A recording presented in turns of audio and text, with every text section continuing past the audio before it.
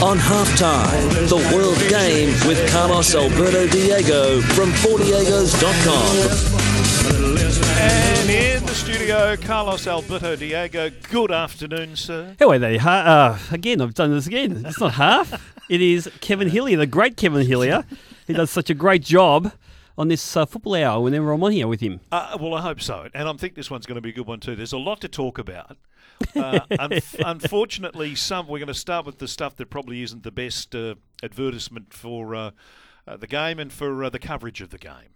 Yeah, look, I was kind of hoping to come in and talk about and gush over Ange Postecoglou becoming the, being awarded the Asian Coach of the Year and the Socceroos the National Team of the Year in Asia and all the good stuff that's happening with Melbourne City at the moment, Melbourne Victory, and and also talk about the great Joe Marsden who passed away in the last 24 hours. Yeah, what a legendary player. Yeah. People talk about Craig Johnston and Eddie Krenchvich going to Europe all those years ago, trailblazers, but Joe was the first. Yeah. Back in then, I'll never forget, 1954 was when the Doggies last won the grand final. Oh, actually, the only time they won the grand final. Correct. And he played in an FA Cup that year for Preston North End against West Brom. So, celebrate the life of Joe Marsden, loved by many, many more people. That's what I wanted to talk about. Yeah. But unfortunately... We will get to that. Yeah. But and this kind of blew up this morning as a result of an article that was in the Herald Sun yesterday that the boys in the Morning Glory decided that they'd follow up this morning, and it sort of... bad pun, it flared. Yeah. So let's have a listen to Susie O'Brien. She's talking here with the boys from the Morning Glory. Susie, how many A-League games have you? We're running out of time. How many A-League games have you been to this year? Well, I haven't been to any. So how do you know? That, it makes me not want to go. So- and that's part of the bigger problem. well- Why would people want to go when you've got people setting off flares? When you've got people who are being abusive to other fans from other clubs in the street. They were so intimidated in Melbourne recently. The Sydney fans couldn't even leave the pub. I mean, it makes the game look Susie, bad. a lot of people do want to. A lot of people do want to go. You've got 45. So do you want to apologise to A-League fans who have never done anything wrong in their lives for calling them and pitching them in with a whole lot of others as a suburban terrorist? I said those who were banned were the suburban terrorists, and I said that people shouldn't be standing up for them. People should be saying good riddance, because that's not the kind of people we want as fans at our Australian sporting matches. That's true. That's true. We do not want them. No, we don't want that. Why is everyone standing up for them? I just don't get it. There might be something that I'm completely missing. Hey, Susie, just quickly, 150 flares. Is that where'd you get that data from? Oh, that's been widely reported. Widely reported. Okay. It's been widely reported. Rightio, there you go. That's Susie O'Brien from the Herald Sun speaking with the two Andys this morning and defending her article, which appeared yesterday. It'll be online if you want to have a read of it. But she did refer to the people who are thrown out and have been banned as suburban terrorists, and she did say there was 150 flares have gone off in 12 games, I think. Is that...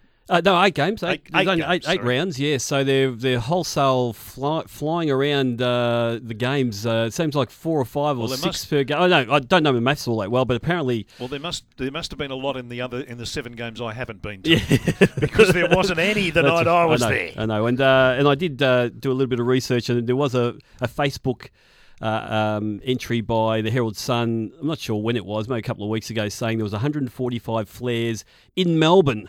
In Melbourne games exclusively. Oh, really? Yeah. So, look, ultimately, I had, as I said last week, and I have, apparently, from what people have told me, there's been a little bit of talk back on what I said. And what I said last week was, I don't take any notice. I think irrelevant are people who are in the media and decide to write opinion pieces about the game of football, and they've never gone to a game of football. It's just the minute I heard that with Andy Barr, I just chuckled then, because I thought, okay, well, if she's coming on to defend her article, she must have some information that I need to know about. Because obviously, you don't get on live radio if you absolutely are sure of the information, you've got the data, you've got the evidence, and you're going to really hit the host with it, when he asks you the hard questions. But she hasn't gone to an A-League game ever. Or at least, from what I understand, at least this season when she's... Well, she said her defence was that the behaviour that is reported that happens at games has put her off wanting to go to games. So ask the question about, is it dangerous at a game, rather than writing an article about how dangerous it is if you've not been. You understand? There's a difference. Yeah, no, I understand. And the thing is, I was listening to Ian Robson today with Kevin Bartlett. The difference between Kevin Bartlett and Susie O'Brien is that Kevin Bartlett was asking the questions of Ian Robson. Yep. Asking the questions a very, very hard way, really tested him about his responses, but he was asking the questions because he wanted to know what was the reality. What we were getting from Susie O'Brien was an opinion piece, as if she had been to games and seen this and actually espoused what was going on, the reality of it. And then when the question was asked, well, the quote about 150 flares being lit in the game so far this season, where'd you get that figure from? Well, it's been widely reported. Well, look, I must be going crazy because I read everything to do with football, not only in Australia but across the world every week. And I'm one of the millions of football followers that do that. And you heard Andy Marr this morning. He said, oh, really? And he reads even more than me. He makes a full-time living out of this. So, it's just ridiculous commentary. And that's why anyone with no credibility, I take no notice about. She is a blogger. With all due respect, with all due disrespect, she's a blogger. Right? Yeah. She's what they call a social commentator. Yep. For me, a social commentator is a mum, a hysterical mum at a town hall meeting. That's what a social commentator is. So for me, it's irrelevant. That's irrelevant. Alan Jones is irrelevant. He's a shock jock who's very, very good at getting a reaction. He's a professional. He's become a millionaire doing that. Rebecca Wilson's got a history of writing what she does. We've talked no credibility. So it's really irrelevant, that is. What's more relevant to me is the response of the FFA. Right. That's what really, really I don't understand. David Gallup came back from India early this week and he held a press conference. When he was announced he was having a press conference, I thought, great, he's going to come out and he's going to galvanise everyone by condemning what's been written, the portrayal in the media of A-League fans. He's going to condemn that and he's going to address the appeals process for those who have been banned, and we're going to move on as a stronger group. It didn't happen. It just didn't happen. He missed a great opportunity yesterday. In fact, when question... How could he possibly have missed that? I'm not sure what advice they're getting. I'm a bit different from a lot of people who slam the FFA. I have an understanding about how difficult it is to run the game in this country with all the different, with the few resources they have and all the different priorities they have, from the A-League to the W League to the national teams to participation growth at the bottom level. It's bigger than any other sport. And the factions that are involved in that, and having to navigate all that. Yep. I have a great appreciation of what they've got to go through. But on this issue here, there's been a real absence of leadership and really defending the game and its supporters. And Susie O'Brien this morning in that interview just couldn't believe the fact that the supporters felt they were important enough to be addressed properly, to have this issue addressed. I mean, we talk about the game being as one, the unity of the football game, and it is very different from other sports in that respect. The fans are very, very important. They're not the most important thing, but they're very, very important with the players. Integral part. Absolutely. I mean, you mentioned yourself in the previous segment that you go to games and you don't, you just love it with your son, and that's what I get all the time from all my friends who aren't football people necessarily. And can I point out, I'm not sitting in the press box or sitting in there. I'm sitting in not in the Northern Terrace or anything, but I'm sitting in with other people. Dustin Fletcher was about 4 rows from me the other night when I went, and there's people everywhere from all different persuasions there. I didn't feel. They love it. They love it, and this is the thing. So what these people write is irrelevant, but our response to it was very poor. Yeah, very poor. And even with the appeals process, the sort of jumping around on that topic, saying we've always had an appeals process, but we'll refine it now. Well, part of the appeals process is the people who are going to, approach the FFA about their bans. Well, they're not. Apparently, they're not. From my understanding, is they're not allowed to have witness or see the evidence that was used to ban him in the first place. Isn't it CCTV? Well, I'm not sure. Look, I don't know how they make these decisions. I'm sure some of it's pretty clear-cut. Police might be attacked. There might be a brawl. It's pretty clear-cut. the salt or whatever it may be. Yep. But other stuff may not be as clear-cut, and you're asking people to produce evidence. Well, they've got to be able to see why they were banned in the first place. Yep. And that's that natural justice we're talking about. If it's too much, so part of my gut feeling is that suddenly they're going down a path that opens up a bit of a Pandora's box. You might need a whole new department for this. And they don't have the resources. And I understand that point of view. But if you're going to go down this path, we need to grow with the game. It's a unique game in the respect that you need to respect the fans. If you're going to respect the fans, you need to invest in that part of it too. And this might be part of it. So I'm just very disappointed with the FFA's responses. And I'm not one of these guys that attacks the FFA. In fact, I respect a lot of the people at the FFA.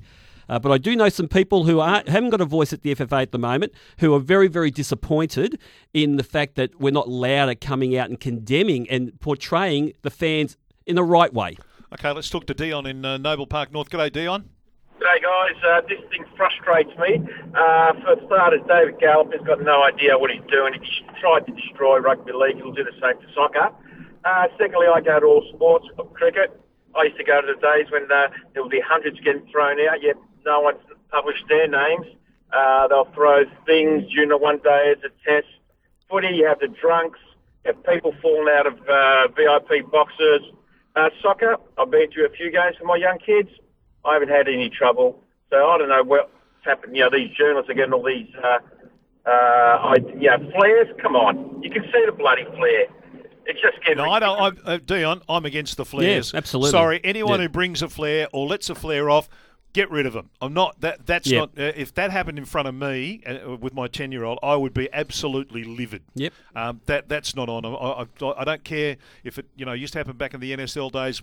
Terrific. We're past that now. Yeah, we've got to be past that. And I'm that. fully on board with the zero tolerance that the FFA espousing and they're rolling out. I'm absolutely on board with that. Unfortunately, with the zero tolerance, you're going to get situations where they're going to be wrong or it's not going to be accurate with why a person's been banned. They need the right of appeal if they want to. Absolutely. Joe's in Moorabbin. G'day, Joe. G'day. I'm not a great Australian soccer fan. I like the overseas, like Europe and the UK. But I'm more an Aussie rules fan, but I definitely think there's an agenda by News Limited to get soccer, and it doesn't surprise me. It's the way News Limited work. They distort, they lie, they censor about anything, politics, world events, and now sport. So I've got a suggestion for all the hundreds of thousands of soccer fans who are peeved about the way they're being portrayed. Why don't they just boycott News Limited publications? I'm sure thousands of them buy their papers. Just stop buying them and boycott their advertisers. All right, it's your opinion, Joe. You're entitled to that. We will take a break and come back. More of the World Game with Carlos Alberto Diego. We'll even talk about, the game. Pete's in Highton. G'day, Peter. How you going? Good. Today? What did you want to talk about? Yeah. Oh, look, I was listening to your discussion before about the whole, the issue with the players being banned and the fans kicking up, etc. And, look, I agree that, you should be talking from experience, where at all possible, obviously, but look, I guess just from my experience, last year's grand final, I was in the Fed Square region on the day of the game, and I was working at Beer Deluxe in Fed Square, and as I do occasionally, and the Sydney FC crew were there, being hosted by Beer Deluxe for probably 3 hours leading up until they sort of marched down to the game, and honestly, the behaviour was absolutely disgraceful. Never seen anything like it. On so many levels. And Peter, the reason why you're different from someone like a Susie O'Brien, guess what? You saw it. Well, I was there. Yeah, that's right, mate. And and the sport should listen to people like you, because we're not saying at all that there's no issues. Oh no, but just see it, experience it, have some knowledge of what could be going on, real knowledge, and the sport will listen to you, Peter. Absolutely. I agree. Good on you, Pete. Thanks for your call. Actually, Pete, we'll give you a $100 voucher from printrus.com.au. If you order before midday, you'll receive your printed products the next day on business cards, envelopes and letterheads. Thanks for your call. David's in Werribee. Hi, Dave. G'day, guys. How are you? Good. Good, mate. That's good. Listen, I'm not a natural soccer supporter. I'm an AFL supporter, but I started going to the soccer because my young son convinced me to go. And I feel more threatened going to the football, the AFL, than what I do going to the soccer. We sit in general admission right up near the North End, and I've never seen anything. It was good to hear that last caller because it obviously happened, and it's not all completely made up. But I think we've got to start asking, why is all this publicity about soccer when, from someone who goes to both games, the atmosphere of the AFL is a lot more threatening than the atmosphere of the soccer. The atmosphere of the soccer is very foreign to a lot of people, and you don't understand when they're jumping up and down and carrying on and all the rest of it. But when you're in amongst it, it's not violent at all. It's not angry. It's just good fun. Yeah, it's exhausting to watch. I know that much. They work hard in the players sometimes. Yeah, Look, do. David, just on that point there, I never feel threatened at the AFL, ever.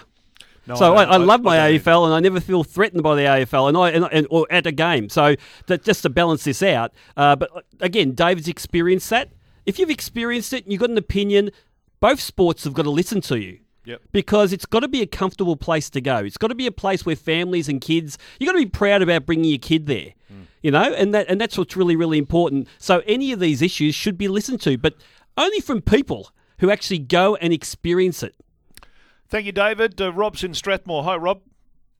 Yeah, g'day, boys. I just wanted to comment on Susie O'Brien's comments in that article about calling people suburban terrorists. Like, how does she get away with saying that? And under the current climate, I think it's one of the most despicable things you could say about anybody. I think it's very inflammatory and unnecessary, I would have thought, to have gone to that extreme.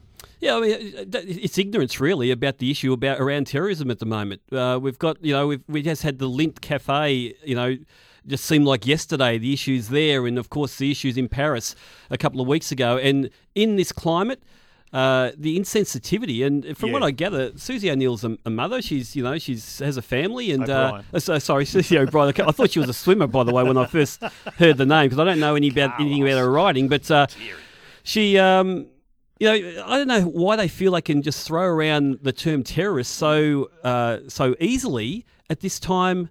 The way the world is right now. Yep. I wrote a piece about the use of the word tragedy in sport. Yeah. And Philip Hughes was a tragedy. Collingwood being beaten by 3 points is not a tragedy. It's the result of a match. There's certain words that I think, and I'm not politically correct and all that a lot of times, but that is the use of a word. That word was used, that expression that she used was used on purpose to inflame people's opinions, and that doesn't sit well with me. Doesn't sit well with me at all. Good news for Melbourne Victory fans is that Berisha has re-signed with Victory for a further 2 seasons. Fantastic. They'll remain there until the end of the 2017-18 season at the least. What a perfect marriage between a club and a player. Berisha and the fans and Victory, they're a winning team. They're setting up a culture there that's going to be ongoing success for many years to come. They're a sort of club that could get 2 or 3 premierships in a row, go to Asia, do well there, and Berisha as one of the talisman of the team. It's money well spent. Whatever they've spent, whatever they've invested, it's a perfect signing. Yeah, it is. Jason's in Myrna. G'day, Jason. How are you, Jace? Good, thanks. I wanted to say I went to my first game of A-League on Saturday night with my son, and we walked down from the top deck about just under 10 minutes to go to try and go and get my son a Melbourne Victory top, and found that there was about 20-odd police separating the Adelaide and the Victory supporters, and we were unable to get through to the souvenir stand, and it was a little bit confronting. I mean, it wasn't overly concerning, but just a little bit of a negative, I'd say. Yeah, Jason, it's interesting. And again, obviously the police or whoever organises the security around these games, they make their decision about how many police or whatever. But I did see a lot of social media, and again, this is not proof of that it was right or not, but a lot of social media saying there was a lot of over-policing in that respect. The amount of police at the game was just completely, almost exaggerated as far as the numbers. But look. But I wasn't there. So I'm not going to make a comment about that. I don't know whether that's right or wrong, but there was a lot of social media saying that there was way too many police there for what the event was all about. Jason, I'll give you a Village Cinemas Gold Class double pass. So if that's a perfect Christmas gift for you, you can go along there. And once you've done gold, you don't ever go back, I'm telling you. Adrian's in Lower Templestowe. Hi, Adrian. Yeah, g'day, guys. Look, I've experienced overseas AFL dramas, soccer dramas, tennis dramas. I think we're quite blessed at the moment. Name or singling out people for doing something is very wrong. We actually got a chance to put away all that sort of garbage quite easy. But in Europe, it's out of control, but in control. You want to go to a soccer game, especially in Greece where I went. If you don't know where to go, you go up to someone and say, I want to go watch the game. All they say to you, just don't go behind the goals. Sit on the wing. It's so family-orientated you wouldn't believe it. Go behind the goals. There's probably 100 flares thrown. But the difference there is they can't stamp it out, but they have these special armed police that once you throw something at the opposing fans or at them, they will single you out and beat the actual crap out of you. Amongst yourself, you're fine. But, look, like here, I don't think... Look, no one likes to see any of that, but you just deal with the person that's done something wrong, but having to single out people or name-calling, mate, totally wrong here. Fair enough. Good on you, Adrian. Thanks for your call. Good question off the SMS. The point is, what happens if the police are not there? But, I mean, yeah, I don't think anyone's saying that you shouldn't have security there. Yeah, exactly. But from what I gather, there was hundreds of police there the other night. Look, I could be wrong with numbers, but that's what was being portrayed on social media. Did we need hundreds of police? I don't know. Yeah. I wasn't there, but it just seems a little bit over the top. John's in Moonee Ponds. G'day, John. Hi, guys. How are we? Good, mate. Good, thanks. Look, I didn't catch a couple of last callers, but I think there's something in regards overkill with police numbers. Now, from the minute you got off the train at Southern Cross to walking into the ground, it was just police everywhere. Me and my mate approached, and we only had one beer. We approached the police guys and just wanted to have a decent conversation with them and say, why is it there's so many numbers of police? And, that's maybe a little bit overkill. There was, a couple of them threw general comments such as, well, you guys are the worst code in Australia when it comes to violence. A lot of soccer support fans just look for trouble. And that's when they kind of lost me. One guy was... John, the police actually said this to you? Yes, they did. Oh, okay. And when you hear stuff like that, you kind of think, well, there's no... we're going to have a preconceived conversation here. And anyway, so he said, well, that's all fine, but what annoys me is that if something happens to you, we'll be the first ones to be blamed. And I said, look, I respect your work and all that, but the amount of numbers of police that were there, and not just that, but I don't know why. Maybe it was just my perception, but it made the whole night very unenjoyable. The attitude on the police, they walked around like they owned the joint. I know it's putting it really simple and really basic, but that's just kind of how it came across. All right, good on you, John. Thanks for your call. Appreciate it. But that actually does sound that there's a real divide, doesn't it? I mean, if that's the attitude, and there's what, as John described it, this preconceived idea of what any football crowd's all about. There's a real divide, and there's a real problem to be solved there. It seems like it might be a cultural thing amongst the police also that they maybe label football fans that way. I'm not saying they don't have a justification, but look, I go to the football all the time. Unless this happens in a place where I don't see it. Yeah, it just. But I did mention last week that I did go to the game when Melbourne City first played Victory in the first derby many years ago, and City actually ended up winning that game, and they actually moved the City fans out first. Everyone else left the stadium, and there was only the Victory fans behind the goals. The attitude of the Victory fans then towards the police, openly, there was no hiding of faces. It was disgraceful. Oh, okay. And so I'm not going to apologise for that. That's what I saw. But I've been to many, many games since then, and I've not seen anything. And I sit amongst the crowd. I don't work on match day. Yep. I sit amongst the crowd. I copped a fair whack in the chops during the racing carnival when I mentioned how well behaved after the Cup Day. I said how well behaved everybody was, and from where I sat, and that was in the back of the grandstand doing the broadcast for the 6 hours, I didn't see anything. I got absolutely poleaxed on the SMS machine because people had seen drunks having fights up the other end of the straight and all that sort of stuff. Well, you can only talk about what you see. Yep. But at least I was actually at the bloody track. Danny's in Hillside. G'day, Danny. Hello, boys. How you doing? Good, thanks. We're Victory members. We're a family of 4. We travel interstate, watch the Victory over 10 years. We've never, ever felt threatened or ever been attacked. Last Saturday, Eddie had our first time in 10 years sitting on the East End, policemen in every aisle and right at the fence facing the crowd with their hands on their guns and watching the crowd made us first time in our history of watching Victory uncomfortable. Gee, that's interesting. Yeah, and the amount of police that were there, it was a joke. Even police in vests, police vests. Yeah. Look, mate, look. I hadn't heard. I must admit, Yeah. I went to the Cup Eve game at Etihad, and there was 25,000. Yep. I think it was 22,000 the other night. I think so. Night. Yeah.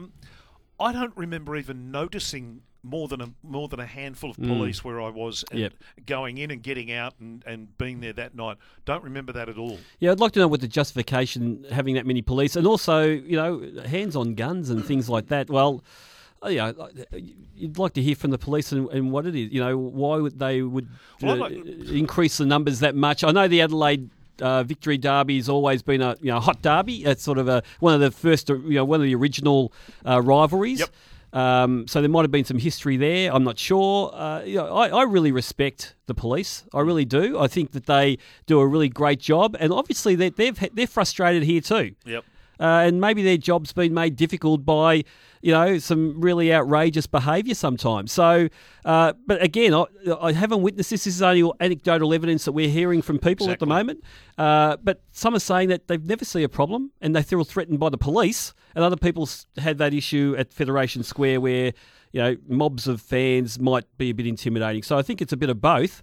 But look, to think that, it's pitched warfare whenever you go to a football game in Australia. It just doesn't happen. No. It just does not happen that way. Well, let's talk about Ange Postecoglou and the award he got. Yes, amongst all this other stuff that's been the noise this week, also on the weekend it was they had the AFC awards in India, and of course the Australians were up for up to 5 nominations for awards, which was a terrific achievement by the girls and the guys. And Massimo Luongo was nominated for International Player of the Year. Oh, wow. We also had, of course, the Socceroos as National Team of the Year. Ange Postecoglou was nominated as the Coach of the Year in Asia. So we had, a lot of things to celebrate, really. And in the end, the national team was awarded the Team of the Year, which was fantastic. And of course, with the winning of the Asian Cup, I think that sort of was a no-brainer. But then Ange Postecoglou, obviously coach of that team, and done so well with this transitioning the Socceroos from a team after Holger Osiek to now obviously a team that's vying for Russia 2018. He was named Asian Coach of the Year too, so that was fantastic. And I couldn't help but think, he was on the scrap heap, 6 or 7 years ago.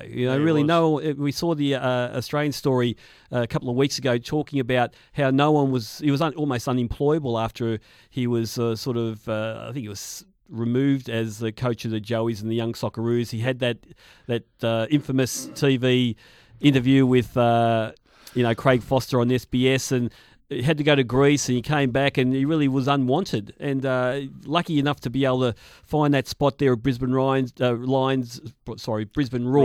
and just changed the whole culture there, and just went on from strength to strength from there. Went to Victory, of course, became the Socceroo coach after that. He's just a winning coach now, and I really feel for him because he's gone.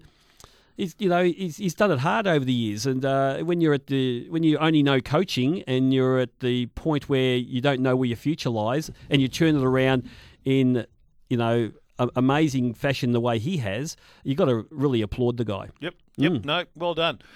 Joe Marsden. Now you talked about him a little at the start of the show, but for people who've come to the sport late and don't know, I mean, we talk about Les Murray and all these people and Johnny Warren and all those people that carved out the game, but this man was the one who did it first before anybody. Yeah, and of course, the game itself, people in the game with the historical view would know who Joe Marsden is, but Joe Marsden was a painter and a lifesaver in Australia. He played for Leichhardt in Australia, and again in those days in the 50s, in the 40s and 50s, football was just a hobby. You'd be playing on parks around the place. And anyway, he was spotted somehow by a Preston North End scout. And I don't know where he was spotted. Maybe the guy was on holidays here, maybe on the beach or something, who knows. But they spotted Joe Marsden, and they offered him a trial there at Preston North End. And Preston North End in the 50s was a big club. And he went over there in trial because it was a bit of a dream of his. And he played in the reserves there for a long time, got his opportunity, and then they couldn't move him. He played 154 games for Preston North End, played in an FA Cup in 1954. It was a losing FA Cup, unfortunately. They lost 3-2 to West Brom.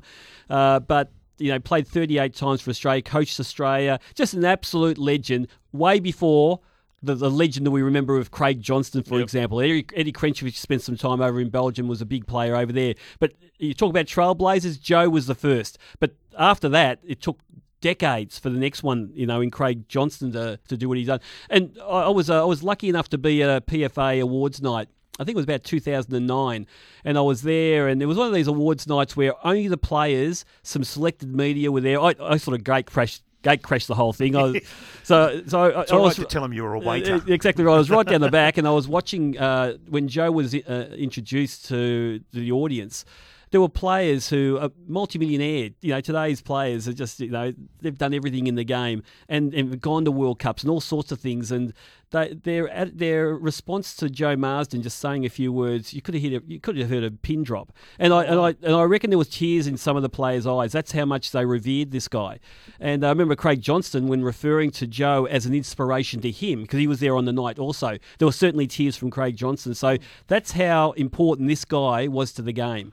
And he did it all for, £10 a week or whatever it was in those days. So totally different. Now, the scheduling and the unavailability of Amy Park means that we don't see any soccer in town for a while. Is that right? Yeah, I'm not really sure about that. I read that somewhere. Kev, yeah, I'm not really sure. I know that certainly Melbourne City and Melbourne Victory play a number of games away now. Yep. So it may well set.